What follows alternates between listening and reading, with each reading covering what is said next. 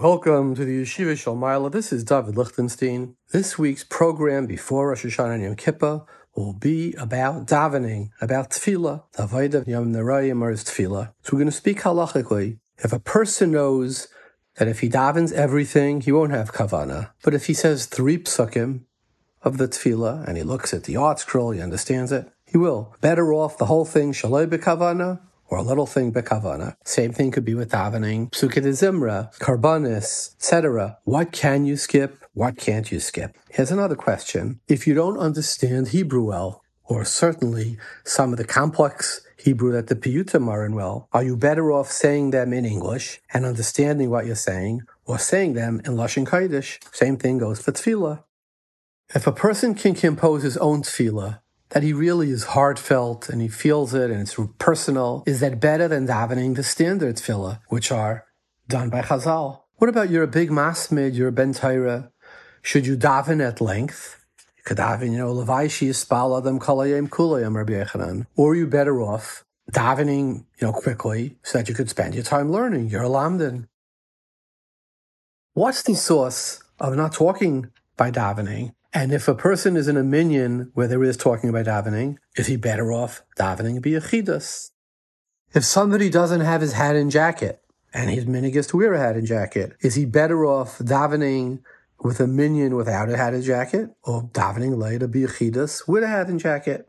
These are some of the many questions we're going to be asking about davening. We're going to have from New York, the author of 16 Sfarim, halachically speaking, Rav Moshe David Leibowitz. We'll have Rabbi Yosef Wiegler. He's a Av Bezdin, a Dayan, or Ish Koil in Flatbush. And then we'll have Alter Rabinovich. He's the one who heads the foundation of the Taisis Yomtiv, where they go around. He says they have hundreds of thousands of people signed up onto their programs not to talk by davening. Should make for a really fascinating program. Before we go to our program, I was asked to speak someplace last week, and I did. And I'll tell you, Bekitz, I thought, Dvarim Shaltam. I remember years ago when I was in yeshiva, Reb Oren Reich told me a story. It's a humorous story. He said these 2 yeshiva boys hadn't seen each other for a number of years, and they're waiting in line to say Get Yom Tif. They go around to Rosh Hashivas by Rosh Hashanah at night. And one of them sees the other one from all the way across the base medrash, and he goes running towards him. The other one opens up his arms and says, "Oh, Yasa." He says, No. Tell me, are you moichel me? Are you moichel me? And I think the point of his thought is that, we could look at these Yom Tovim and pigeonhole them, are you moichel me? Or we could look at Rosh Hashanah and say, it's something much bigger than that. And I think Rosh Hashanah is much bigger than, were you moichel him? Weren't you moichel him? In fact, the concept of tshuva isn't mentioned at all Rosh Hashanah. The Shulchan Aruch says you're not supposed to cry by davening. A lot of people, when they say Avinu Malkeinu Chatanu Lefanecha, they don't say Chatanu Lefanecha because of that. So what is Rosh Hashanah really all about? So let me share with you an idea. Around 200 years ago, 150 years ago, there was a very wealthy Swedish inventor that he was an arms manufacturer and inventor. He was a billionaire. He created many patents. He had over 390 patents for various type of arms. Well, one day he was sitting down to breakfast, and his butler brought him his newspaper, or his iron newspaper, and he opened it up. And to his surprise, he sees an obituary. And who's the obituary of? Himself. This fellow had a brother, Ludwig. His brother Ludwig had died. The newspaper had mixed up the 2 brothers, and the title to the obituary was "The Merchant of Death is no longer with us." And it spoke about how much death and destruction and blood this person brought to the world. So here he was, he's reading his obituary, and he says, this is not the legacy I want to leave behind. So he brought a few friends together. He was a brilliant person, and he came up with an idea. This man's name was Alfred Nobel, and he created the Nobel Peace Prize, the Nobel Prize for Medicine, the Nobel Prize for Mathematics, etc., with the idea of spreading good in the world as opposed to bad. And indeed, today, the Nobel Prize is known as something as a great honor, and nobody associates it with the fact that he was the inventor of dynamite. Now, most people, in fact, I don't know any other person, got to read his obituary in his own life. But here's something interesting. In the United States, if you have a home, you probably have the filters for your air conditioning unit checked every year by, you call up the HVAC people. You don't want to be on a hot day and be sweating. Check my air conditioning system annually. Your health, an annual checkup. Your car, you bring it once a year to the auto mechanic to see what it is. But your life, the direction that my life is going? Nothing. You know anybody who goes for an annual checkup? What does it say on Rosh Hashanah? V'choisem yad. There are gimel svarim niftachim. V'choisem yad kol adam bai. And who's writing in it? You and I are writing. And what are we writing? We're writing our own life story. And the idea being, once a year, we're given the job, or given the ability, the gift. Could you sit and write your life story? Do you like the way your life is going? Are you here by accident? Is it aimless wandering? Or is it really something you're writing? You have the pen. On Rosh Hashanah we say, Hayoim Haras Olam. Today is the day of birth of the world. And everybody is an Olam Katan. You have your world, and I have my world. And what's the avoid on this birthday? To look at it. Where is my life going? And what is the tefillah we say extra on Rosh Hashanah? Right, we say the tefillah, Rosh Hashanah, Yatsa Yosef mi beis ha'asurim. Yosef, all his dreams were stymied, glued up. The plumbing was stuck. He was in jail for many years, first by Potiphera, and then actually by beis ha'asurim. Rosh Hashanah is the day that we are given the ability, reflect for a moment. Are you realizing your potential? Last week we read the story of Vidui Maisa. You bring once a year your Maisa up to the Beis HaMikdash and you say Vidui. And what is the Vidui that you say? Asisi kechayil asher tzivisani. I gave all my tzedakah. I took everything out of the house. I did everything kechayil asher tzivisani. And the Mefarshim will wonder, what is Vidui Maisa? Where is the Vidui over here? And let me suggest that the Vidui is in the smugness of saying Asisi kechayil asher tzivisani. Yeah, everything's going just great. There's really no need for personal introspection, no need for re-examination, no need to say, maybe I could do better. The Vidui is, that's good for the Vidui. Asisi kechayil asher tzivisani. This year, a very well-known event happened. A number of very wealthy, quote-unquote, adventurers hired a submarine called the Titan to go visit the wreck of the Titanic. And everybody knows what happened. They went down, it imploded, and they died. So a French writer, a scientist, charted out what happened at the last hour of these people's lives. He says they were going down, the propeller-driven, upright, as the submarine should be, and it's documented by the station on top that was monitoring them, that 45 minutes later, the lights and electricity and the motor of the submarine went out. And what happened without the propeller, it plummeted nose forward, in other words, on its head, straight down. There was likely pandemonium inside because they were all cast towards the front. And in total and utter darkness, getting colder and colder because the water goes down to 32. There was no heating in the submarine. It plummeted straight downward. And at 45 minutes, it imploded and they all died. What do you think they were thinking about in those last 45 minutes? Were they thinking about maybe a deal that they missed? A Stella that they didn't get? Were they maybe thinking about some new carpet that their living room needed? Or were they more likely thinking about, as they plunged towards their death, and they had 45 minutes to think about it, what could have I done differently?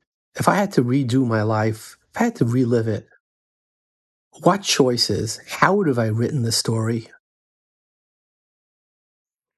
The gift of Rosh Hashanah is that every one of us has the ability before Rosh Hashanah to take a blank piece of paper and write on it their own potential obituary. If this happens to me, how would have I wanted to have lived? What would I want my life story to be? So take a pen, take a blank piece of paper, and write on it your name on top and say, this is the story of my life.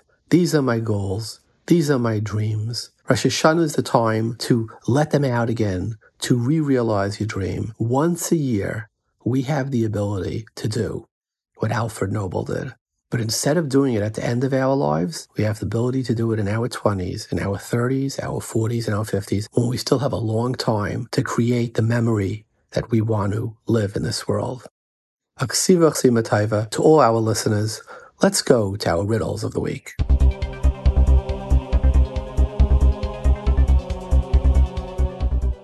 So the first riddle is the Gewaldige riddle, B'Shem Reb Lezer Silva, the Welt says it over.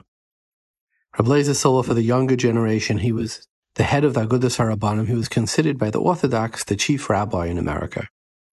They say over a story with him, he was once going to an asifa, and he was a shtickle makbid and covered a Torah and a shminish b'shminis, and he was late, so he told his driver, faster, faster, faster. Driver went faster, faster, faster, and he got pulled over by a policeman. So the driver tells the policeman, do you know who's in the back of the car? The chief rabbi of America. So the cop said, oh, chief rabbi of America? I don't want to start. So continue. He waved him on. So as he was waving on, he rolled down the back window, Lezer Silva, and he called out, and Canada too. So what's the Moiridik Shailer of Lezer Silva asked? The sheet of Rashi and Erevin, Tafnun Amar Aleph, Devri Amaschel V'Hari Maisa, says that of Nisarav two karbanis, you mixed up two shvarim. One has a mitzvah smicha tnufa, and one doesn't have it in a smicha of tnufa. So the halacha is you don't make the bracha.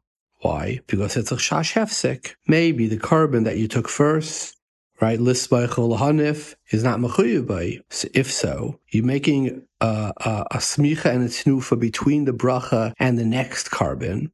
So it's a hefsek between the bracha and the mitzvah, because the mitzvah does not need smicha and tnufa. So Shitas Rashi is even a maisa of smicha or tnufa would bleibe hefsek between the bracha and the maisa mitzvah.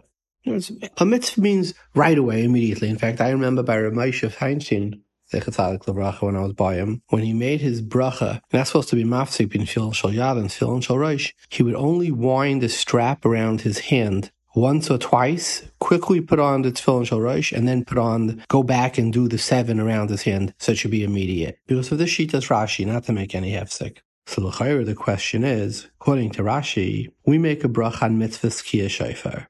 What's the problem? We don't know. Why do you say tashrat, tashat, v'tarat? So the Gemara says you don't know which is the right mitzvah. Yalul, yalul, yevuve, yaviv. We don't know which is the sound is the right one. So we do all 3 sounds. S'lachaira, according to the tzad, that it's not tashrat or not right. So it's when we do first, then you do tashrat. L'chaira, the tashrat would bleibe hefsek if it's tarat. So when you do all 3, inevitably, you have a chash hefsek, like Shitas Rashi, we should not make a bracha. You should just pick up the tkiyas and go straight, because you want to make the bracha, but it could be you make a hefsek. You don't want to make a bracha levatala by mitzvah shofar. But then he went weiter. He said, everybody knows the famous Reb Chaim, that if somebody has 2 esrogim, one's a suffix morkav and one's a mahudar, right, what do you do? So Reb Chaim famously says, first you pick up the suffix morkav that's hadar, because manashach, if that's the hadar, then you yaitza. If it's not, you put it down, and then you pick up the one that's vaday kasher, right? It's not morkav, but it's not hadar. Because then manashach yaitza the mitzvah. Always this way, you have a chance of doing the one behidar, right? The famous Reb Chaim, Reb Lezer Silva, son Reb Chaim. You see beferish nishtazay according to Rashi, that any maisa between the bracha and the etzem maisa mitzvah, if there's another maisa in between, bleibs a hefsek, by picking up the hadar first, the suffix morkav that's mahudar first, and then putting it down, and then picking up the vadei kasha, if indeed the suffix morkav is not kasha, you made a hefsek between the mitzvah and the bracha by picking up the suffix hadar. So, and the minig of Klal Yisrael to make a bracha, you have a raya that Reb Chaim's maskana is wrong. This is the shaila of Reb Lezer Silva, and when I say it was makbar cover that Torah, I say it l'shvach, of course. You know, from Slobodka, cover that Torah was the biggest thing in the world. That's our first riddle of the week. What's our second riddle? Atem nitzavim hayoim kulchem lefnei Hashem aleikechem, rashechem, shiftechem, neshechem. So, and by the way, we always learn this the Shabbos before Rosh Hashanah. The Shabbos before Rosh Hashanah, we all are standing, getting ready to stand in front of Kaviyachal, in front of the Rabbeinu Shalom. So the Gemara in Saita says, Rashi says over here, Malamed shekinsa Moshe lefnei HaKadosh Baruch Hu lachlisam bebris. And the Gemara says in Saita and Aflamed Zayin, what bris is that? This is the din of Arvis. Kulchem, all Kol Yisrael arevim zelazeh. We are all one entity. We are one body. Which is why you could be mighty somebody, even if you already made the bracha, you could be mighty because you have to worry that they should do the mitzvah. Even if you were already yaitz to the mitzvah, you do it again, because I have to daiga for the other yid. Now in the din of Arvus is a ger called Ravim Zelazeh, So look in Rashi in Nida Yud Gimel Amud Beis. Rashi says no. And Nashim are not also B'chlal Arvis. Look in the Russian Brachas, the complex Rush, but that's how Reb Kivega learns and others, are not B'chlal Arvis. So she wouldn't be able to be Mitzi. So here's the Shaila. Where do we learn Arvis from? The din of Atem Nitzavim Ayoim Blavracham Bebris. And the Gemara inside it says which bris? The bris is Arvis. What does the pasuk say? Tapchem, Neshechem, Gerchem, Asher B'kerev B'achanecha. The not Isha and the Ger. The pasuk says Kulchem and the Isha and the Ger. This is the bris of Arvis. Rashi says a Ger is not B'chal Arvis. The Rush says that Isha is not B'chal Arvis. A Beferish pasuk neged Rashi and the Rush. It's a pelodikara. Those are our two riddles of the week. Before we go to our wonderful guests, I see my job here is to make learning interesting. Right? And people say they go on trips and they find learning interesting. So I try to find topics that are current and interesting. And sometimes, quite often, people disagree with me. Maybe sometimes people could get offended by my opinions. So I would like to ask the greater Olam that listens for mechila, for forgiveness. I try to do it in a search for the truth, notwithstanding to be oimid al emes, notwithstanding there are always going to be people who disagree with me, which I think is a mila, by the way, not a chesaron. A bezdin that says kulei zakai, what's the halacha, the guy person's pata, because we're supposed to be thinking for ourselves. But if someplace along the line I offended anybody here, I ask you for mechila. If you want to leave a message by phone or dial in by phone to listen, in America our number is 732-806-8700. In England it's 44, that's the country code, 33-011-70250. In Eretz Yisrael it's 02-372-0304. Now let's go to our wonderful guests.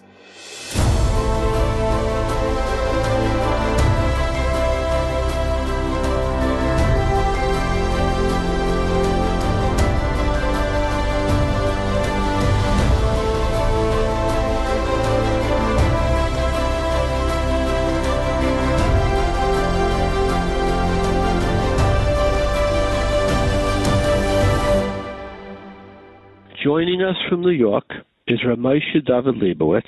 He's the author of 8 volumes of Halachically Speaking, author of Tefillah with Meaning, a Talmud of Rav Belsky for 10 years. This is his 16th sefer. Welcome, Rabbi Leibowitz. Thank you, Rabbi Lichtenstein, for having me on your show. You look forward to the shows every week, and the Svarim are fantastic as well, and thank you for all your work with Ramuna. Thank you. So, question. If a person knows that if he davens everything, he can't have kavanah. But if he davens less, he'll have to skip something. Does he skip? And if so, what can he skip? And this is very relevant, particularly now for slichas, when you have these long pages of slichas and they go through them at digital speed, like a computer download speed. And most normal people just can't say, and a lot of the words are difficult too. So give us some, halachically, what are you and aren't you allowed to do? So kavanah in general is a very big topic, which I focus on in the sefer. We talk about the fact that if you were given an option to read a Chinese newspaper, you wouldn't really have a lot of meaning in doing that because you don't understand the words, and it's very important to do your due diligence by appreciating what you're saying. And we do spend thousands of hours of davening on a regular basis, and more time and effort is needed to put in to make sure that we understand what we're saying. And the place given Halachos speak about it, it's better to say less with kavanah than more without kavanah. And it's a very important idea to just take on in general, where if we're davening and we're in shul anyways, we have to just make sure that we are understanding what we're saying. And unfortunately, many people just take tefillah for granted, and they go to shul on a regular basis, and they're not putting that effort that's needed to make sure that we actually know the words that we're saying and meaning behind it. And as far as skipping certain sections, it really depends on certain parts of the tefillah. Like you said, as far as slichas is concerned, I know there's different yeshivas that have different minhagim as far as how many kapitals they do say. Instead of actually skipping the slichas, I would suggest to take time now till Matzah Shabbos or whenever you're going to be saying slichas to actually invest in energy and to read the words and know what you're saying and know what the meaning of the words, rather than just doing it by rote and just, okay, I say slichas for 20 years and this is what it is, check it off on the list, slichas is done, can't wait for it to be over. Instead, very different approach of taking your time and effort and energy and investing in the properly understanding what you're saying. Hopefully it won't come to questions about mambling words and not having any kavanah in what you're doing. But regardless, they say slichas at like rocket speed. So is a person better off saying the slicha at rocket speed, or saying the first 2 or 3 psukim of the slicha and then saying the Hashem Hashem? Which of the two would you say is adif? I think it's better just to say and understand what you're saying. So if it's 2 to 3 kapitel and you get the meaning of those, then like you said, if it's rapid speed and you're not gaining anything out of it, then there's really no purpose in doing it. It's really just more focusing on what you're able to say in a proper speed, and obviously with a tzibur, the things that have to be said with a tzibur. And the truth is, if you're not able to say with a tzibur and you have time later on and be able to say certain tefillah, that also would be very valuable. Now, let's say somebody doesn't have the time in the morning. The minyan he goes to goes quickly. Can he skip things like the Parshas Hakeda? Can he skip Karbanis? Can he skip Psukei de Zimra? Can he skip parts of Psukei de Zimra? What do you say to that? Yeah, I mean, if someone doesn't have time in the morning, there is place going to speak about why we don't say certain parts of Karbanis these days. I know they say that there's Parshas Tamid should be said, and people are very accustomed to saying Parshas like Ketairis and other parts of Karbanis, but ultimately, if you don't have time for that, then you can always do it after davening is over. In Psukei de Zimra, there is a Siman in Shulchan Aruch that speaks about different things if you have time for, which halalukas you should say. And I think ultimately the goal should be to refocus our efforts on tefillah. And that's part of why it's important to bring out that, people do spend a considerable amount of time in davening, and they have problems with davening, and then they have questions that come up on a regular basis. Why do we daven if Hashem knows everything? And it comes to a lack of appreciation of what's going on in our tefillahs every day. If Hashem knows everything, and I see that my tefillah is not being answered, so that all comes from the fact that let me just try to get to shul late, and I don't have time to say certain piyutim, and this is why I'm going to skip. If we take a different attitude of learning why we daven and gearing our questions that we have on davening and finding the answers to those questions, I think our approach to davening will be much different. And in doing that, we won't have certain kind of questions about, I have 6 minutes of Psukei de Zimra, what could I skip? Those things won't come up if we go back and reinvest our energies into tefillah. And then that's part of what I wanted to discuss as well, is that, we have yeshivas out there, which are Belsky Zatzal was always very careful when he's speaking about yeshivas to say yeshivas HaKadoshim, because they are Kadoshim. And I think that we should really try to focus on educating our children from a young age in relation to davening, because many yeshivas are great with, learning every Rishon and every Achron on the first square and box of the Gemara and spending weeks in trying to get there and learning in depth and Ian, but how much are we actually focusing on tefillah with our children to try to talk to them about Hashem and the connection that we have with Hashem on a regular basis and the appreciation that we should have to daven to Hashem every day?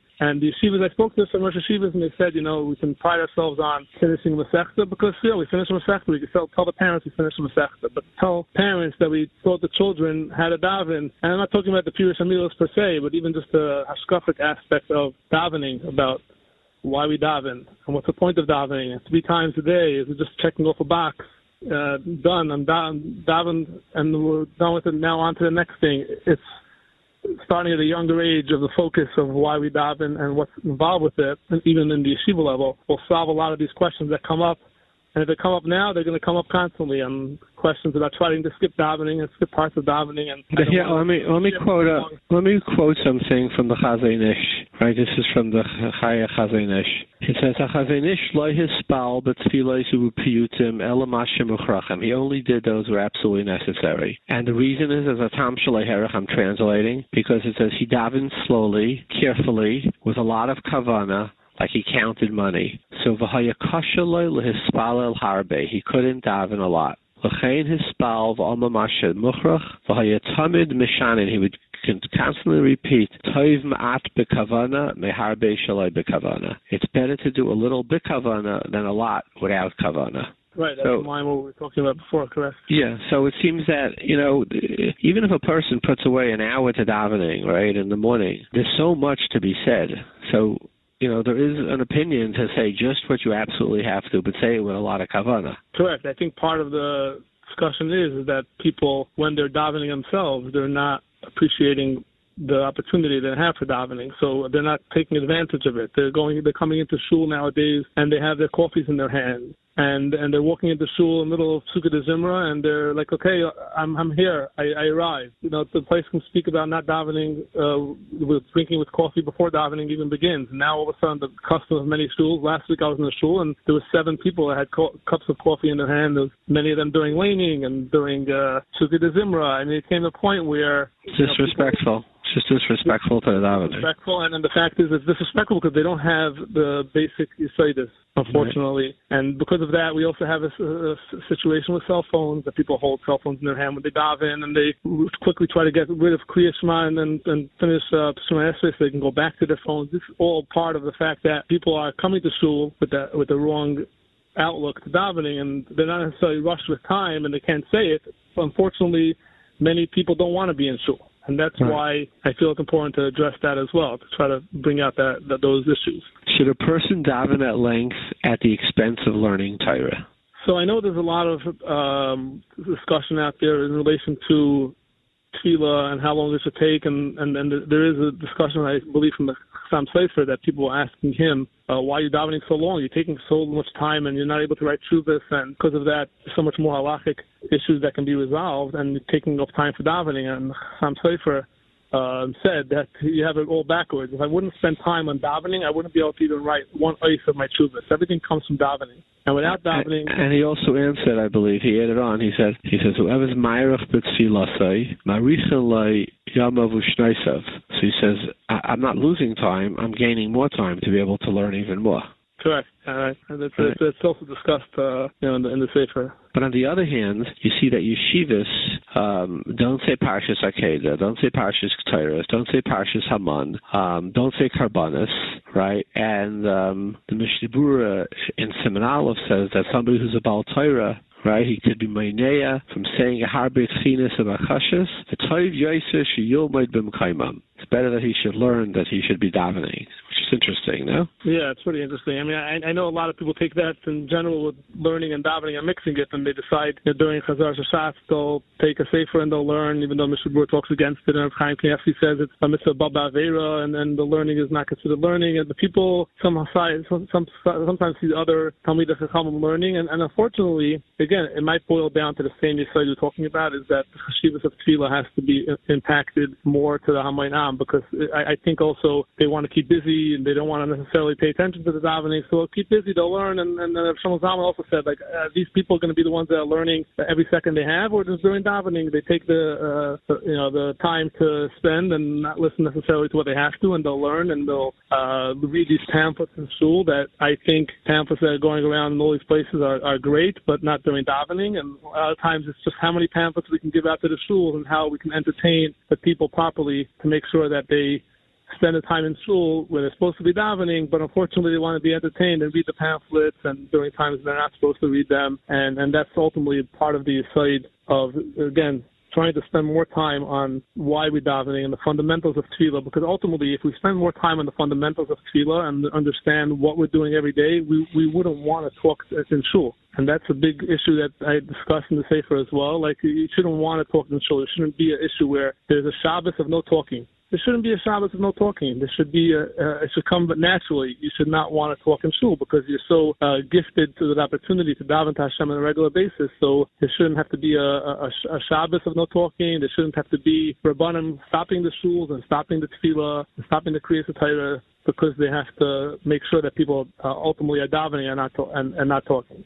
Okay, so based on that tefillah is supposed to be a very intimate relationship with Kaviyachol. So if a person could compose his own tefillah, is that better than davening the standard because it's more heartfelt, it's more personal?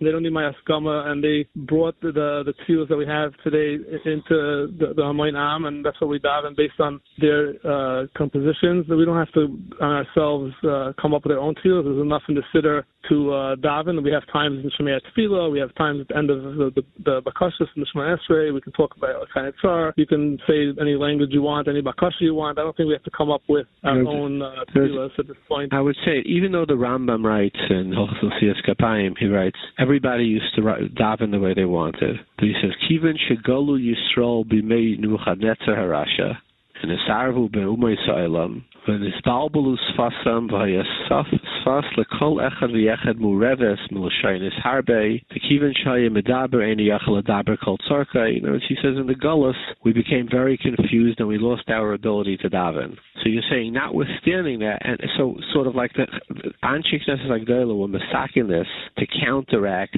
the fact that the confusion of Gullus.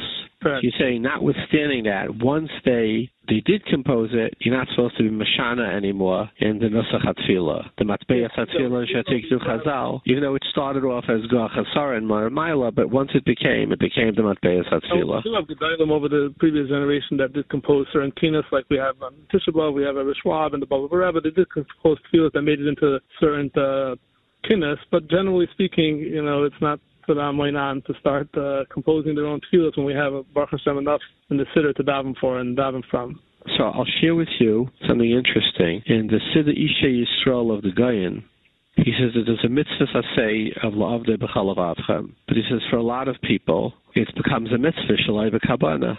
So what's the eitzah? He says roi l'chal adam that after tefillah Shemona Esrei he should put on his own tefillah ketzara, and that way it would be belev shalem k'dei l'kayim mitzvah zu of la'avdei b'chalav avchem. He's saying that what you said to do in Shemei Tefillah, right, or maybe by the Hiratzin at the end of the davening, where over there, if you do say your own tefillah, it's a good chance that tefillah will be very heartfelt, and that way you'll for sure be mekayim with that tefillah of the b'chalav avchem, even if the rest of tefillah went a little bit on autopilot. Eitzah from the Gayan, and the Aris Dvash, similar time period as the Gayan, sort of says the same thing, which is very ironic and humorous in a way, because according to the Gayan and the Aris Dvash, you mekayim the deraisa of the b'chalav avchem with what you do, and you mekayim the Drabanan tefillah with what they said you should be masakin. But notwithstanding that, I guess once they were masakin and matbeas tefillah, they sort of said, look, we have to create a safety net. We have to legislate. What about this question? What would you say?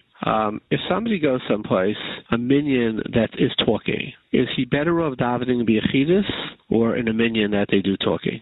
So that's an excellent question. It happens to be that I know Victor Miller had a whole back and forth, and people asked him that they had some issue with health in the family, and they said, what type of shul do you daven in? He's like, I daven in a shul that talk during tefillah. And he's like, go get out of there right away. There's magefas in that shul, don't daven there. I mean, unfortunately, it is very common to have shuls that talking is an issue, and it seems to be like the minhag olam is to still daven in those kind of shuls, even though I will tell you that there are a number of shuls out there, one in Miami Beach particularly, B'Yamin Tzvi, and there's a shul in Flatbush, Shari Tesis Yantif, that they have a no talking policy, and there's so many people that want to daven there, it's hard to get in because they realize the value of davening and they realize that everyone's there for a cause. If you think about it, if people ask themselves, what do I do when I come to shul? There are people that come to shul for the kiddush, the people that come to shul for the social scene, for maybe the Rav's tefillah, the Rav's drasha, the Rav davens for the Yomad.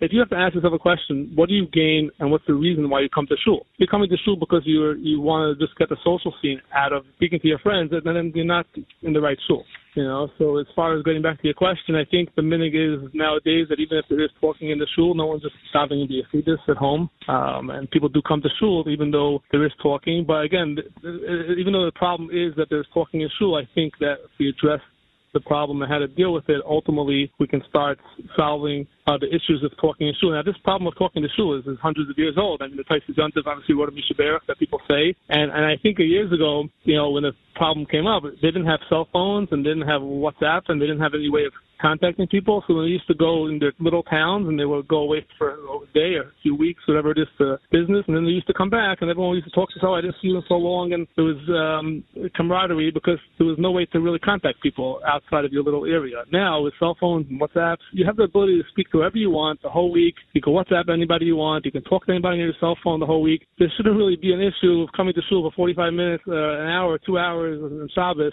and have the issue of the talking. I personally have not spoken to shul in over 20 years. I mean, obviously it took work, but ultimately if we realize why we come to shul and what the point is, then we'll have more and more shuls, people accepting upon themselves not to talk. And I'll just mention briefly, I was in Poland about 2 weeks ago because I was going on a trip with 100,000 Hasidim who signed not to talk during davening, and 800 people went to Poland based on Gai rules and Gabayim and Shul. But there is a organization out there that's trying hard to get people to accept upon themselves not to talk. And the Chassidish crowd did it, and they have 100,000 people only from after Shavuos that accepted upon themselves not to talk during davening. I think the Kabbalah is great. It's a great way to start, whether it's a week, whether it's 2 weeks, whether it's a month, or even a certain Tefillah. That's a certain perfect way to get the ball rolling in not talking during davening, and ultimately that will lead to the seriousness of looking into all the questions that people have during davening. And I personally took a poll of all the people that read my articles and my Sfarim, and I asked them, why don't you take davening seriously? And they gave back certain answers and questions that they had and seeking answers, and I was able to obviously try to research that, and that's part of the information that I have in the Sefer we came out to feel with meaning. So question again. I'll ask you two ways. If a guy has to daven in a shul, and the only shul in his neighborhood they talk, is he better off davening at home or going to shul? Hashkafically, he's probably better off davening at home. Practically speaking, you're going to have a Paisik who's going to... No, I'm speaking to somebody who wrote 16 Sfarim. If the guy asked you, what would you say? I would say the minig is that we still go to shul daven. Hopefully, we'd be able to still daven. Question two. A guy who can't help himself from davening, from talking in shul, is he better off davening at home or going to shul and talking?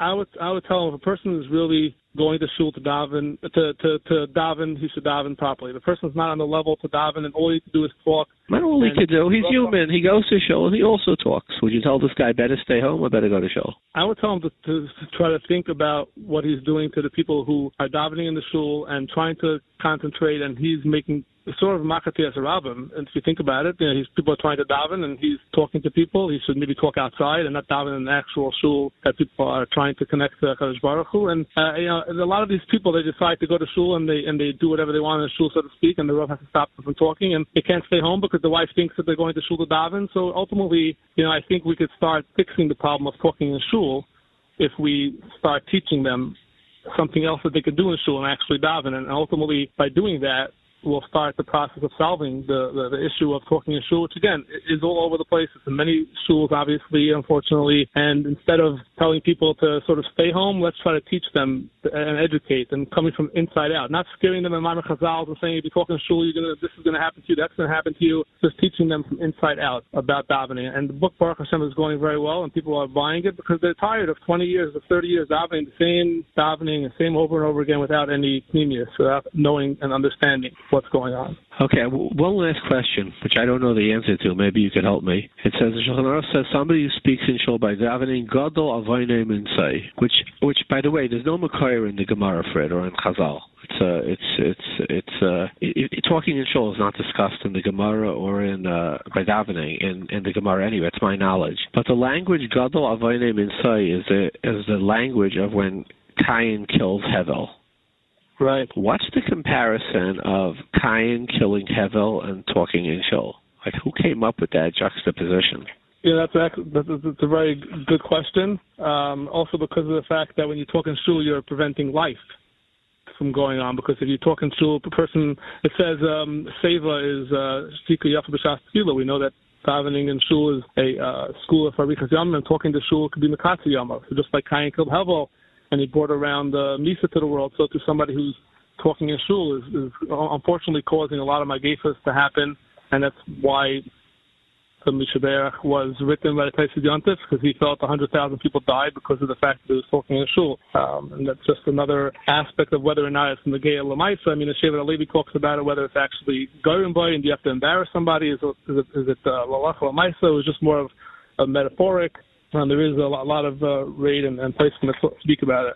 Well, thank you very much for your time, and Grace Yashikayach for all the beautiful Sfarim that you write. Thank you very much, Rav David. It was a pleasure being on. And Mirta Hashem, through the combined efforts, we'll be able to bring a tikkun and add tremendous meaning to everyone's davening.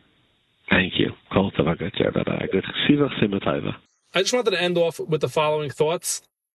In order for us to make sure that we change our current outlook on davening and how davening is treated and our understanding of davening, we're going to have to really dedicate time to understand the fundamentals of davening and all the different nuances that apply to davening. And people will claim that I don't have any time, I'm busy doing the daf yomi, or I'm busy with this seder. And tefillah is the core. We don't have anything without davening. And we do have time for a lot of other things in life. With Inyani Gashmias, we have time to make sure that we're going to a restaurant and eating properly and spending time there. We have time waiting online at a pizza shop for an hour just that you should have a Mav Malka. If you think about it, we spend more time talking about food, that we really just eat a very small part of the day, than we do focusing on davening. We daven much more during the day than we do eat. The actual method of eating throughout the day is much shorter than the davening that we actually do every day. And it's ironic because you would think that we should spend more time understanding davening than we do spending on eating, but instead we talk about eating a whole day. We look at magazines that have different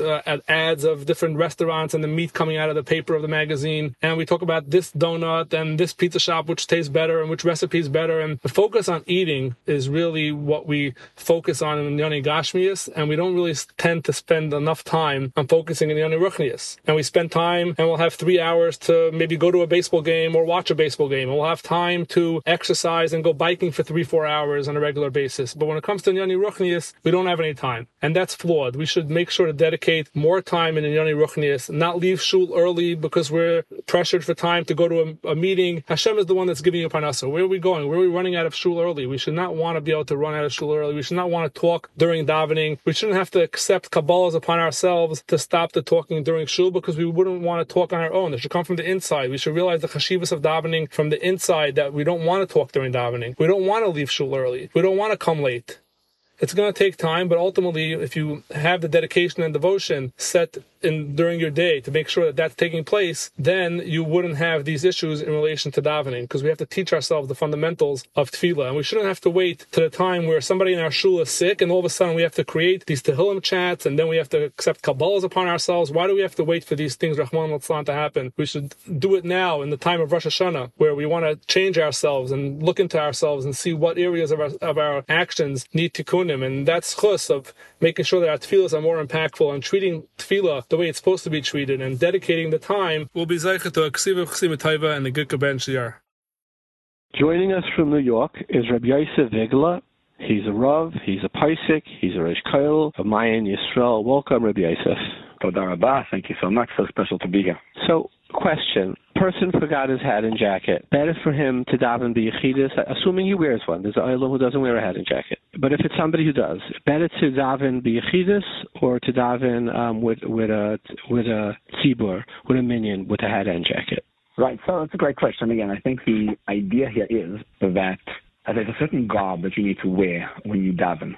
Right. Now, let's not get into the details of what each person, each kriyas and each type of group of people wear when they daven, but the notion that when you're davening, there's a certain clothing that you put on and that you elevate yourself and you pick yourself up to a higher madrega, higher level, and you're not just walking in your regular clothing. That's the key over here. So it really is a critical component of being able to daven properly in order to get there. So the shaila in halacha, right? If you're in the middle of a swimsuit, there's certain parts of the body that are mekonos and mechusim that need to be covered, that you pashut can't daven without it, and you would have to have that covered. The hat and jacket would not pashut fall into that as a like you shouldn't daven at all, but as long as you're covered in those places. But the hat and jacket changes your whole avoid of davening. When you elevate yourself and you pick yourself up and you put something on special, a gartel maybe, it changes your whole notion of davening and it picks you to a higher madrega. In other words, and the proof would be when the Rambam brings the decorum ha'ma'akfim es hatefillah, he does not bring one of them as the din of hikayin l'fnei l'kacha Yisrael. So since the Rambam does not bring hikayin as one of the decorum ha'ma'akfim es hatefillah, it would seem that it would be better to daven as is than to miss. Well, he's talking about missing a davening, but it's the same thing. His lashon is like tefillah with tzibur as well. By the way, for a hat, there's a solution because usually you can't put your hand on yourself because you're covering yourself with your own self, so it's not considered a covering to put a yarmulke. But, and this is a whole big shaila, right? If you have your hand on top of the yarmulke, so the hand is then able to cover it, so it's covering the yarmulke, and therefore it still would be considered an external covering. But that would help at least for that. Well, yes and no, and I would say this far, why not? Because if it's a din of kisei rosh, then a hand on top of a yarmulke would be a second kisei rosh. It could be. But if it's a din of hikayin l'fnei l'kacha Yisrael, which means to come in an elegant attire in front of a melech, the fact that you have a second attire that's your hand still doesn't make it elegant. Right, but by Hasidim they would say that the extra something of the day is because we're saying davening Keil Elyon, so Hashem and Hashem above, which means to be able to see Hashem is really way above us, and in that sense you would at least fulfill that dictum. But agreed, it's better to have an actual proper covering.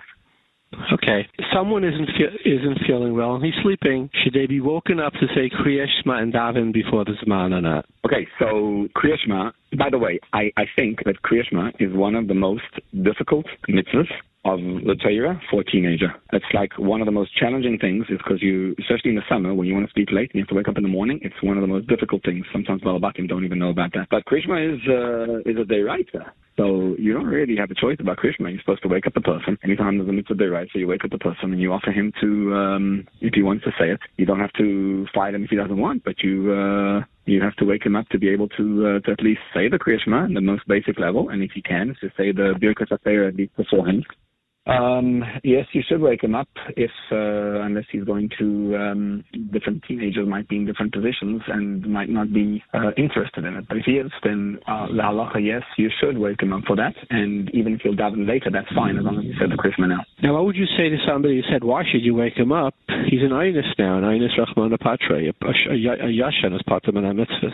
Right, but Einus is only if you woke him up and he falls into back slumber, not interested. But if he's not, he wants to wake up. Well, forget about Einus. Is a Yashan Patamana mitzvahs? Is a Yashan Patamana mitzvah b'shas ma'aseh, but the mitzvah of Krishna is a kum v'aseh, which means there's a mitzvah of the right to get up and to say the bracha. So you have to actually get up and do it. Right, that's one of the most common things.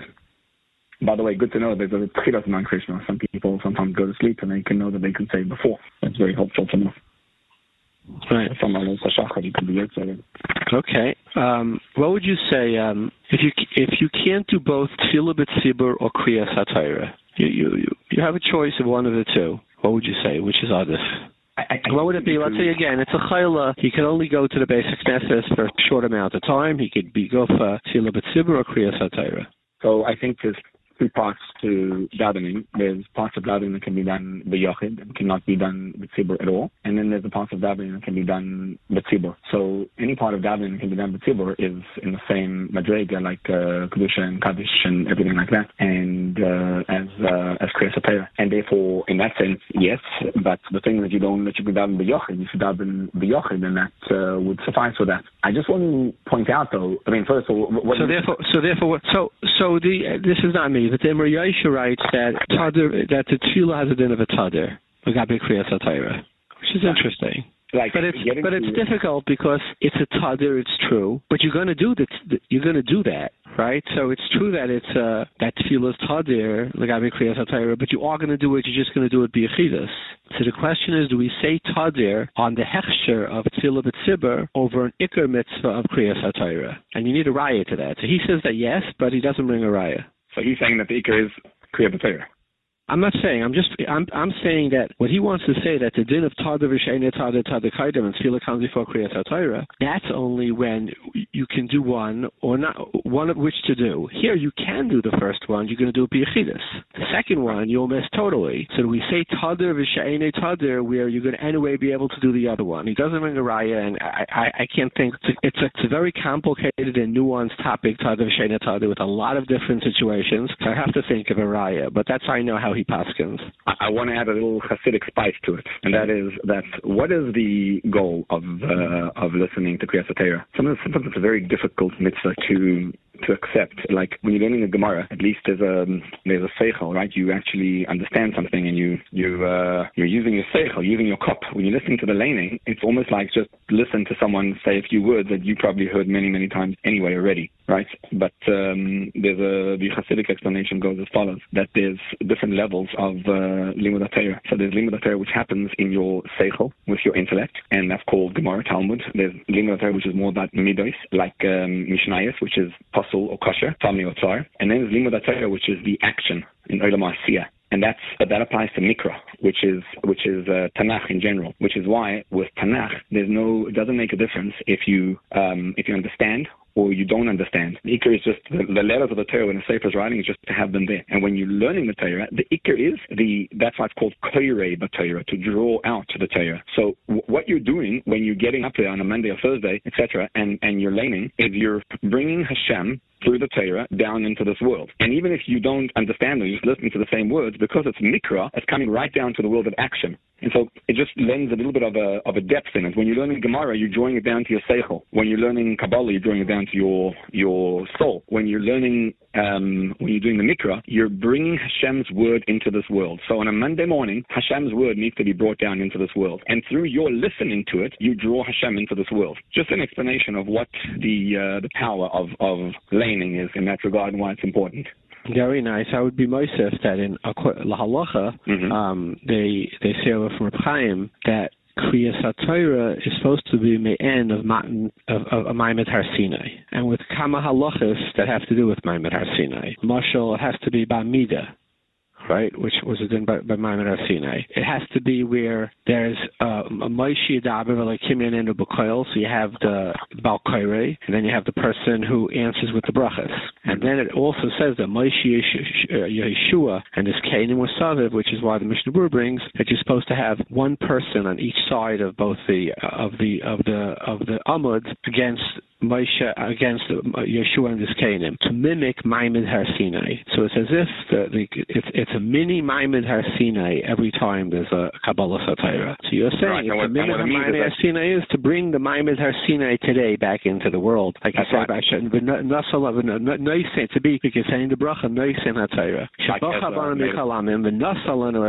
And the Noisin HaTorah, the Poil, is through the small Maimed Har Sinai that happens like Kabbalah Satira. It shouldn't be 3 days to pass by without drawing Hashem into this world in that respect. Yes. If we go back to the davening, I just the question of whether you were saying about the question was whether davening or laning. So there's a fundamental question of what transpires when you daven. It's like what exactly happens when a person goes into a davening mode. Like there's always a question, right? One of the questions is why would you?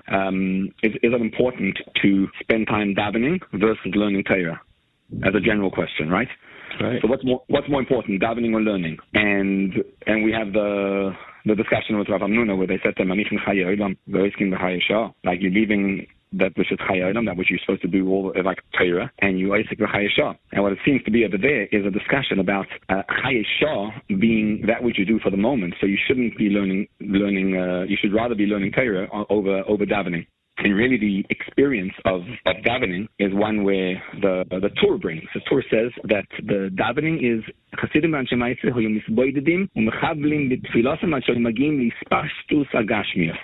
They would elevate themselves in Gashmias. It's an art that we have very much forgotten. And when a person is able to enter into the domain of davening and elevate oneself up and feel the presence of Hashem in your life, it's an earth-shattering experience. It is definitely performed much better when you have a minyan, because the minyan helps you around in a room. The avir of a minyan, if davening in a normal pace, of course, helps you to be able to elevate yourself. So both davening and laning, both of them contribute a tremendous amount. I think that the question is often to many people, it's not a question of what do I have time for this, time for that. It's when you feel the importance of why davening is going to benefit you and why laning is going to benefit you, it might be more of a thing to go to both, because you spend the time, you change your life, literally. You elevate yourself completely in that sense. Beautiful. Very beautiful. It says in the Shulchan Aruch to give tzedakah before davening, and it's brought from the Arizal. I believe the Mishnah Berurah brings it by Vayavarach Tavada Hashem, right, in middle of that tefillah, right? So the question is, could you give it to a guy too?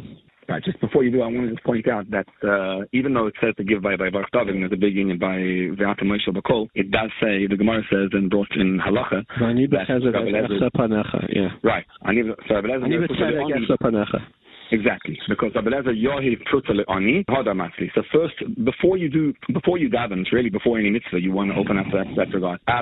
So what's considered giving to a goy? Well, when you give to a goy, it's yeah. Right, but let's just get established that the Arizal said that before davening you're supposed to say Hareini Mekabel Olei Mitzvah Sasei Shel V'Havta L'Reacha Kamocha. And there's something very special about giving to a Yid, which is not Mipnei Darkei Shalom. It's because the other Yid has a neshama, and when you give to him and you escape your own sense of a Meshulach once told me, he says, I go and talk about Hashem all the time, because when I go into the city and I ask people for money, he says, all I'm doing is I'm shifting the conversation about Hashem, because there's no reason to give tzedakah other than that Almighty God said so. So what you want to do is before davening is open yourself up That's what it means. Ani b'tzedek echazeh fanecha, to see the panim of the pnimius of Hashem. Because we look at everything externally. And when you give away money, it opens up your own self to be able to excite your neshama that allows you to start the process of davening. So once you do that, davening can begin. It doesn't really work when you do it with a goy, because it's true you gave away money, but it's only to Darkei Shalom. So when you're giving it away to a yid, it's one neshama talking to another neshama. And once you say Hareini Mekabel Alei Mitzvos Aseh Shel Ahavta Kamecha, and you activate it, then you get Ani b'tzedek echazeh fanecha.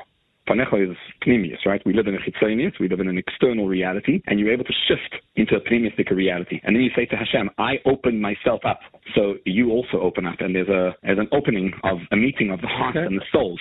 You're saying Darkei Shalom doesn't rise to the level of tzedakah needed? It's not the same. Yeah. Not really at all. Correct. Okay. Is there any reason to daven Psukei de Zimra with a minyan or come to Shul before Baruch Hu? Because there is no, in other words, assuming there's nobody saying Kaddish Yassim. So basically, or you mean Kaddish Rabbanan before davening? So there's no Kaddish before Baruch Hu. So Yassim would say usually the Kaddish Rabbanan, at least in Nusach Sfar. But so I'm asking you, would there be a reason to daven Psukei de Zimra with a minyan? Or does Ikka Tefillah start by Baruch Hu? Well, the same thing Kabbalah Shabbos, which is a few hundred years old, right? Is there any, besides maybe enjoying the singing, maybe it could be Nisayr, but is there any din of Tefillah b'tzibur by... So allow me to take this to a practical level and to see to discuss what happens in shuls when people come in and they do this. What happens is, people got used to the Machaber says you're allowed to skip parts of davening. So there's like a thing, so skip. So we skip. So you just skip, even though it obviously wasn't the intention of what he was saying. People who do that are skipping and missing the experience of davening. Not to mention that there's such a thing called hefsek. One of the things that is a hefsek in davening, talking between Yishtabach and Kaddish Abedeh. So how do you start Baruch She'amar and then not speak? So you're starting Baruch She'amar at home, and then you remember back in the day in yeshiva, there were bachim who would, on the way to yeshiva in Yerushalayim and Beit Hagan, they would say they would daven. They were ready by Baruch Hu when they got to davening over there. It's basically a zilzul and a misunderstanding in what davening is. Davening is an experience of the soul, and Psukei de Zimra is not just me singing to Hashem. It's lezamer or ritzim. Lezamer means to cut off all the forces that block me. And we today have so many forces inside our heads that block us. And when we learn how to daven, and you see the Psukei de Zimra is the process of getting there, so you're basically blocking yourself from the whole experience of davening. Saying halacha, you have a problem of hefsek, etc. It's not about the meaning is not the issue. The issue is how are you davening, and it's not possible to daven if you're not in a yushavdika place, being able to sit down and daven properly and get to the experience. Let's say he has a beautiful library at home surrounded by Sfarim, and he wants to daven over there. Is there any din of Asara by Psukei de Zimra? Is there a Chal din of minyan by Psukei de Zimra? The only thing we have it. Yeah, go ahead. I would even add on, if there's no minyan in Shul, can you daven till Baruch Hu and wait for the 10th person and then start davening by Baruch Hu? The only halachic component of saying a Kaddish is that you said the whole Ishtabach, or let's say by Mincha, you say the whole Ashrei, and you have to have a minyan for saying it. You can't just walk in and say a Kaddish. When you in halacha, when you have a minyan, you have to have a kapitel tehillim you say before or something, and then you can say the Kaddish over that. So from the perspective of that, yes, you could do that. You could do the Psukei de Zimra in another room, do it by yourself, walk in. You can't just start with a Kaddish. You would have to begin with Ishtabach, and then you'd be good. But you would not be allowed to speak all the way in the Psukei de Zimra from one to the other, or do anything else to hefsek. Interesting. The Taz in Archaim says that Psukei de Zimra doesn't need Asara, right? In Nun Hey Sivkat and Gimel. And from Reb Chaim, he writes that the whole din of Psukei de Zimra is Bechefza, Tefillah of Yechidus, and it starts with Baruch Hu. But I did see the Halachos Ktanis brings that by Kabbalah Shabbos he should have a minyan, and he says Toich Emune Am Segula. Toich Emune Am Segula means a minyan of other Yidden. Interesting. So he's mechalik between Psukei de Zimra and Kabbalah Shabbos. I mean, there's no Chazal Makar in it, but I'm just quoting what the later Achrayim say. The Hasidic side of that is that when you daven, you want to daven with what's called Eser Koiches HaNefesh, to be able to put every fiber of your being. We have 10 faculties of the soul, and so you want to imbue them all in davening. And so davening is that you actually sit B'Yechidus, and you're able to connect and to really, really daven. So in that sense, it's actually a mile that's putting all 10 faculties of you into davening to be able to make the davening a real experience. When somebody's in a bathing suit, they went swimming and they realize they're going to miss mincha, and they don't have time to run and put their clothes on. Would you say they miss it? Should they go into the water and daven? What would you suggest? Well, the first thing I would discuss is what are they doing right before mincha in a bathing suit in that position? There's obviously a reason for that, right? I mean, okay. Right, think about the notion of what that means. So, but no, you can't daven when you have the whole question of davening in shorts. There's a way out of it. You could put a towel on the bottom on your feet, and then you could put some kind of undershirt and you'd sit this on, and then you could theoretically create it. But to daven without that is to daven with mekayim on agluim over there. That's the same shayla as a woman who goes into a mikveh, and she has to be covered completely in order to be able to daven. You're not allowed to daven when you have erva or any parts that are meant to be covered, uncovered. So, let's talk about davening in English. Somebody's a Baal Tshuva, or even if he's not a Baal Tshuva, he's saying slichas. And if you want, I could open one up and ask somebody who went to yeshiva for 10 years, do you understand anything what you're saying? Machi umasi, you know what I mean? Is it better off davening in English and he doesn't have the chance to scan the letters? Is he better off davening in English, or is he better off davening in Hebrew and not knowing what he's talking about? Just first of all, the example you gave there, Machi umasi, is of course itself a translation. So that's the whole shayla about davening b'yechidus, or if you can say those words if you're davening by yourself, because that Machi umasi is the Aramaic translation. Right. Which was not the language the Malachim understand. I want to make a very important observation about it. Right, in Shulchan Aruch it says that you can daven in any language you want. Yes, the Shulchan Aruch rabbis over there that an Amoritz who doesn't understand Lashon HaKodesh can daven in any language and he understands. It's not a problem at all in order to be able to relate to it. A few points are very important. First of all, some of the Sidurim, like the Article Siddur, the translation says it's actually not translated into English, it's translated into Hebrew. So every bracha in the Siddur is translated as blessed are you Hashem, our God. And when you say Hashem, there's no question that you're not fulfilling your obligation, you're not Yetzeh, because that's not the English term. So if you want to use it, you've got to say the correct term, which is what you would have to say, right? Almighty God, in order to fulfill your obligations. You have to actually translate the words into that. But I want to make a very important point. There was a bacher sat by me, a 15-year-old bacher, sat in Rosh Hashanah a couple of years ago in the meal by me after the davening, and he told me that he couldn't understand a word of davening. So he took a machzer, he found a machzer in English in a shul, and he went to look at the English. So he says, then I looked at the English, and then I realized that I still don't understand the word, because I didn't relate to a word. He went right back to the Hebrew, in order they should be able to see that at least if I don't understand, I don't understand. So I just venture to say, and I tell this to all the chevra, that English almost like hijacked the Siddur, because the words are not being translated correctly. And I want to give you one simple example. When you make a bracha, so everyone knows, because of the English, that Baruch atah Hashem Elokeinu melech haolam means blessed are you, Lord our God, King of the universe. To most of us, that doesn't have any meaning, because most people do not have a clue what is a blessing, and they don't relate to what does it mean to say blessed are you. But if you translate the words correctly, then you'll see that there's a different meaning to it. The word Baruch in Halacha, the Mishnah says hamavrich, right? What's a mavrich? Mavrich is a geffen in Kilayim. So it means to take a tree and to bring it down, and then to create another tree. You take a branch and you bring the branch down. Mavrich means to draw down. And if you translate the word in that sense, so now you say, okay, Baruch atah Hashem means I'm drawing down Hashem, not bless. I'm drawing Hashem down to become king, melech of the olam. Olam is a helem, a concealment. So now what I'm saying is, okay, Hashem is not present in my life because I'm feeling anxious, worried, scared, and I'm drawing Hashem into my life and making him real. You see how the shift in translation changes it, which is why I believe that davening in English really paralyzes you. Because at the end of the day, Anshe Knesset Gdola, when they created the takonos, as through the years, takonos of davening, and as the words of davening came to be, those words capture the neshama, they capture the soul. They express the words as the soul wants to say them. And that's the Baruch atah Hashem Elokeinu melech haolam. So when you have it in English, you're very limited to only one translation. When you have the Lashon HaKodesh, the original, which is why you can't daven in whatever language, whatever words you want to say the words that they're there, but you want to be able to learn the depths of what Chazal was saying when they created the words of davening. They are so powerful. They energize you, they transform your life, as long as you begin to understand the truth of the depth of what they mean. But now it's davening time, and the person doesn't understand Hebrew.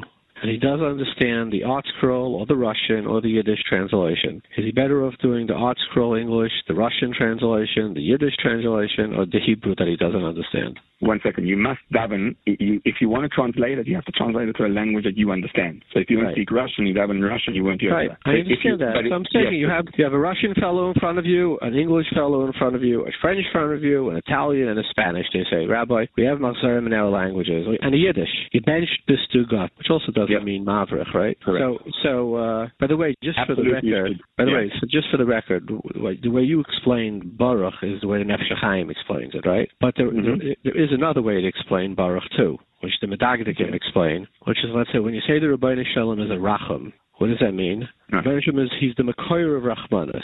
Like the Amelech Shlomo Baruch. That's the source. So Baruch is except in Digduk it changes when there's a Mulrai afterward. Baruch is like saying Baruch or Chanan. You are the Mekoyer HaBracha. So the Nefesh Chaim doesn't learn this way. The Nefesh Chaim learns it means to bring down. But another way to learn Baruch is you the Mekoyer of Bracha Hashem, please do so and so. I'm just saying, even in Hebrew, there are multiple. But let's go back to my question. So 5 people come to you. That's the beauty of Lashon HaKodesh, that it has the multitude of this. It has so much. So now they come to you and they say, Rabbi, we never understood Hebrew, and we want to. Am I better off in art school? Whatever particular siddur they have, the Russian siddur or Hebrew that they don't understand. Right. So the answer is that each person, in order to be davening, should be on the most basic level davening in the language they understand. I always tell people, let's work this slowly. Take one chapter, one kapitel in davening, and let's start learning it so that you can get from the Russian or English that you have, move back to the Lashon HaKodesh. So what you want to do is be able to slowly decipher and unpack the words of the original davening, because nothing will change your life like original words. So let's start davening in the language you understand, so that you understand and relate to davening. It's very important. Again, as long as you're saying the words in that language and not Hashem, which is in the Hebrew language. But then you come back and you want to slowly be able to understand, because once you relate to what Halaluk or Halalina Hashem means, and you understand the words, and you can see it in the words, there's nothing like an experience of davening in Lashon HaKodesh. Just want to be meisiv what the Mishnah Berurah adds to this in the Bir Halacha. Shulchan Aruch Rav says exactly what you said, but the Bir Halacha does add a caveat. He says this, that you could be daven in another language. He says as if you're a Shemayim and you're trying to be mechaven the milos. But if you're zipping through it in English when you're not really paying that much attention, then it's better to zip through it in Hebrew where you don't understand. So if you say English, I understand, and I'm going to focus, then I'm going to do it in English. But if you're not going to really be focusing on your English, then you're better off not focusing, saying it in Hebrew, because then at least you have the Seder. He sort of adds like sort of a star to what the Shulchan Aruch Rav says. Right, but the reality of davening of when people read is, if you read something in English and that's your language, it's gonna be much easier to pay attention to what's going on. So of course you're right when you're not paying attention at all, but it's much more challenging to pay attention when it's a language that's not your first language and you're not familiar with it. So it's going to be easier to concentrate in the language you understand. Okay, you come to a shul, and I don't know what Chabad's minig is, but I know that certain Hasidim almost never say tachsan. You come to a shul. I'm sorry. There's always some yard time. Yes, there's somebody who always died every day of the year, yeah. And you come to a show, and so-and-so is they're saying the yard side, and they're not saying tachsan. Should you say tachsan by yourself, b'yechidus? So it also depends really on something else, which is there a valid reason why they're not saying tachsan? So let's say you come into a place and you don't know anyone, but there's some reason, there's some bris or something or whatever. Or let's say it's a tachsan. It's a tachsan. It's a yard side. That's the reason. Right. There's always a meaning of loitis goydedu, which is not to separate yourself from the tzibur and not to be different. But if there's no reason, and it's just tachnon is one of the top people. It's one of the most beautiful tefillahs ever. It's one of the most unbelievable connections to Hashem you could ever say.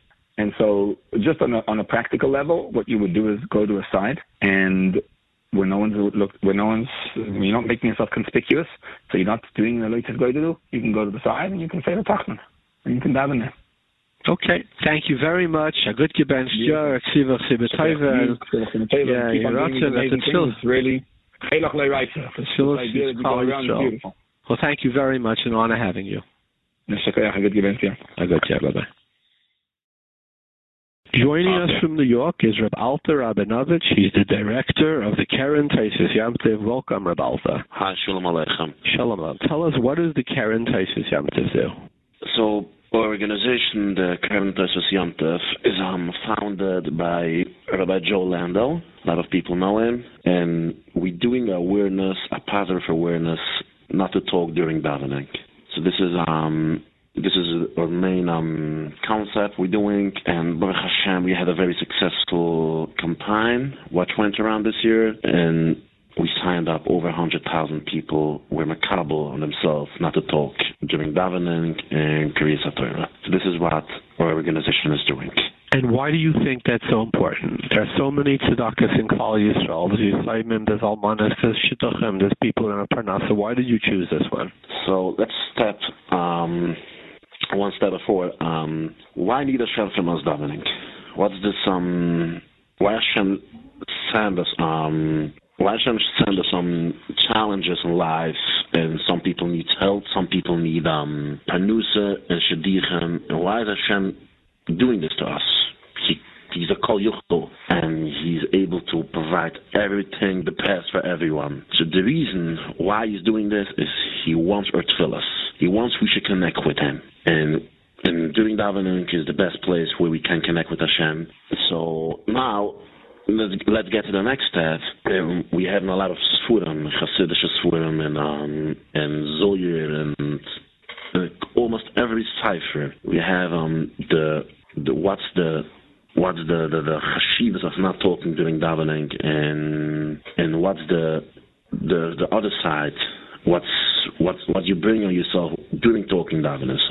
So what I saw, and I'm telling this also to people, that Hashem, and it's actually it's written in other sfurim and Hasidic sfurim, that Hashem is not makabel or tefillas if we talk during davening. So when Hashem waits for a tefillas, He wants to give us something, and He wants to give us panusa. And if you talk during davening, Hashem is not makabel your tefillas. It is even in Avodas Yisrael says that even if someone is talking in your shul, the entire shul tefillas is not going up.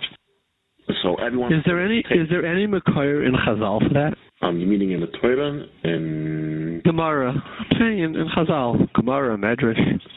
So actually, last week, that if someone is talking during davening, so the whole tefillah stays in the shul with a cloud, like the cloud stays in the shul. If nobody's is talking during davening, then the whole tefillah goes up together stronger. The Balatir, I saw it in the Balatir. It's called Dibber Nasa Chippe. Nasa Chippe goes together. Chol Dibber Chal Koitzitz. This is what the Balatim said in Parshas Kesuvah. He says that the whole shul's tefillahs don't go up because of one person. Yes, because of one person. There's a known story with Rabbi Victor Miller. Someone went to him, but his wife had cancer, and he asked him what he should do. And he asked him if he davens in a shul where the people talk, and he said yes. He told him to go look for another shul where people not talking during davening. So Hashem will makabel your tefillas. So very good. We're making the awareness people should not talk, so the tefillas should be makabel. When the tefillas were makabel, so Hashem sent us all the ashpuas, panusa, shadichem, gezind, everything. So what do you do? How do you inspire people? Like what does your organization do? So the last 5 years, we went out with a huge marketing and awareness campaign, a positive awareness campaign in the Hamish community. It went to Israel and Australia and in Canada, in Belgium, and England. That people should be makabel not to talk during davening. We're coming out with very strong, positive posters, and we're taking a lot of from this Hasidic sfurim, the goodness that Hashem is giving you, all the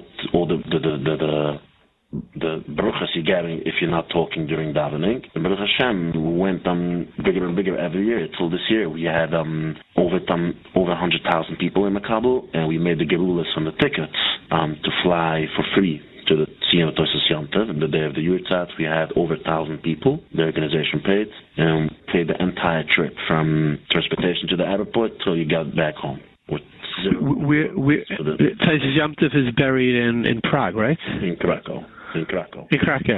Yeah. That's beautiful. Wow, that is beautiful. Have you in your life seen any Yeshuas because of this? Yes. How I got into it is in my community, everyone is getting engaged with the 18, 19. I got to the 24, and I was still a bocher. And I saw one week, I saw that a paper, a gillion, that someone is writing down a masa that someone saw a yeshia because he didn't talk during davening. So I was makabel myself not to talk during davening, and I made the first couple hundred kabulas that year, moved a few people together, and they went to the Tosos Yom Tov suits. I didn't went along, but this people went, and there were only 9 people at the scene of the Tosos Yom Tov, and they was looking for a tent for a minyan. They went around, and they found someone came for the tours to Krakow. So he's a yid. They asked him if he want to come in for a kaddish, and he asked him what's the yurtzat today. I told him it's the Tosos Yom Tov yurtzat. He said yes, from the Mishabayach. I told him yes, the Mishabayach. That's interesting. I'm Gabba in my Shul in one of the kubbets in Yerushalayim in Israel, and he makes for 20 years plus every week the Mishabayach from Tosos Yom Tov, and he didn't know Tosos Yom Tov is Buriyat in Krakow, and he didn't know today's the Yurtzat, and they were just taking him in for that to be the tent for Kaddish. So it was very interesting that how the Tosos Yom Tov prepared million for his Yurtzat. So this was the first year, and I was still a bocher. I didn't went along. Geweldige story. Very. Yeah, geweldig. There I went myself, between Rosh Hashanah and Kippur, I went myself to Tosos Yom Tov, and I told him, look, I brought a couple hundred kabulas, we collected a few shields, we tried to make something, and I'm a couple, if I'm getting engaged in the next 40 days, I will make something, I will try, believe it, to make something bigger in next year, to make the awareness that there is a place where you can get Yeshuas. And on the 30th day 30, I got engaged, a very close grandchild to the Tosos Yom Tov. Wow, geweldig.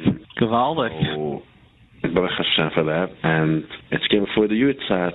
I called up Rabbi Joel Hendo, and I told him, no, that is the story. And I was makabel if I can do something. And Joel said, I was thinking to do something, but if we do, we gotta do it. We gotta do it the right way. So I sat down with him, and he figured out what we can do, and he opened the organization, and he said that the way how it collected the last year the kabulas, we gotta go out stronger and to sign up more and more people, and that year it opened the organization, the Tosos Yom Tov, and since then it's actually the 5th year we went with the organization of the Tosos Yom Tov, but it's the 6th year we taken kabulas already. What a beautiful story. Well, thank you very much for sharing your time. And what do you do? Do you hand out cards? Like what do you actually do? Like what is the Maisa you actually do? We have our office, people calling in all year, yeshivas, but the Madrushim calling in individually. They want to do a campaign. This is through the year. We giving out posters, signage, and we giving some support financially. They want to make gerulas in the yeshivas and the Madrushim. And just people feel much better. I'm saying always the strongest sponsors for this organization, sponsors and bringing more people to the table, to Makabel, are people who used to talk before the show, like me. So, and once they stop talking during davening, and they start seeing the connection with the Irish during davening, so then they push other people to do it. And I want to say one more thing. People asking, what's me not talking during davening between from Karbunas, Hoidi, Baruch She'omer. So the Mishabayach from Tosos Yom Tov said Mi Baruch She'omer Ad Gemara Tefillah. The Tosos Yom Tov used to daven Nisach Ashkenaz. Ashkenaz is Baruch She'omer before Hoidi. So actually it means Hoidi, whoever davens Nisach Svart.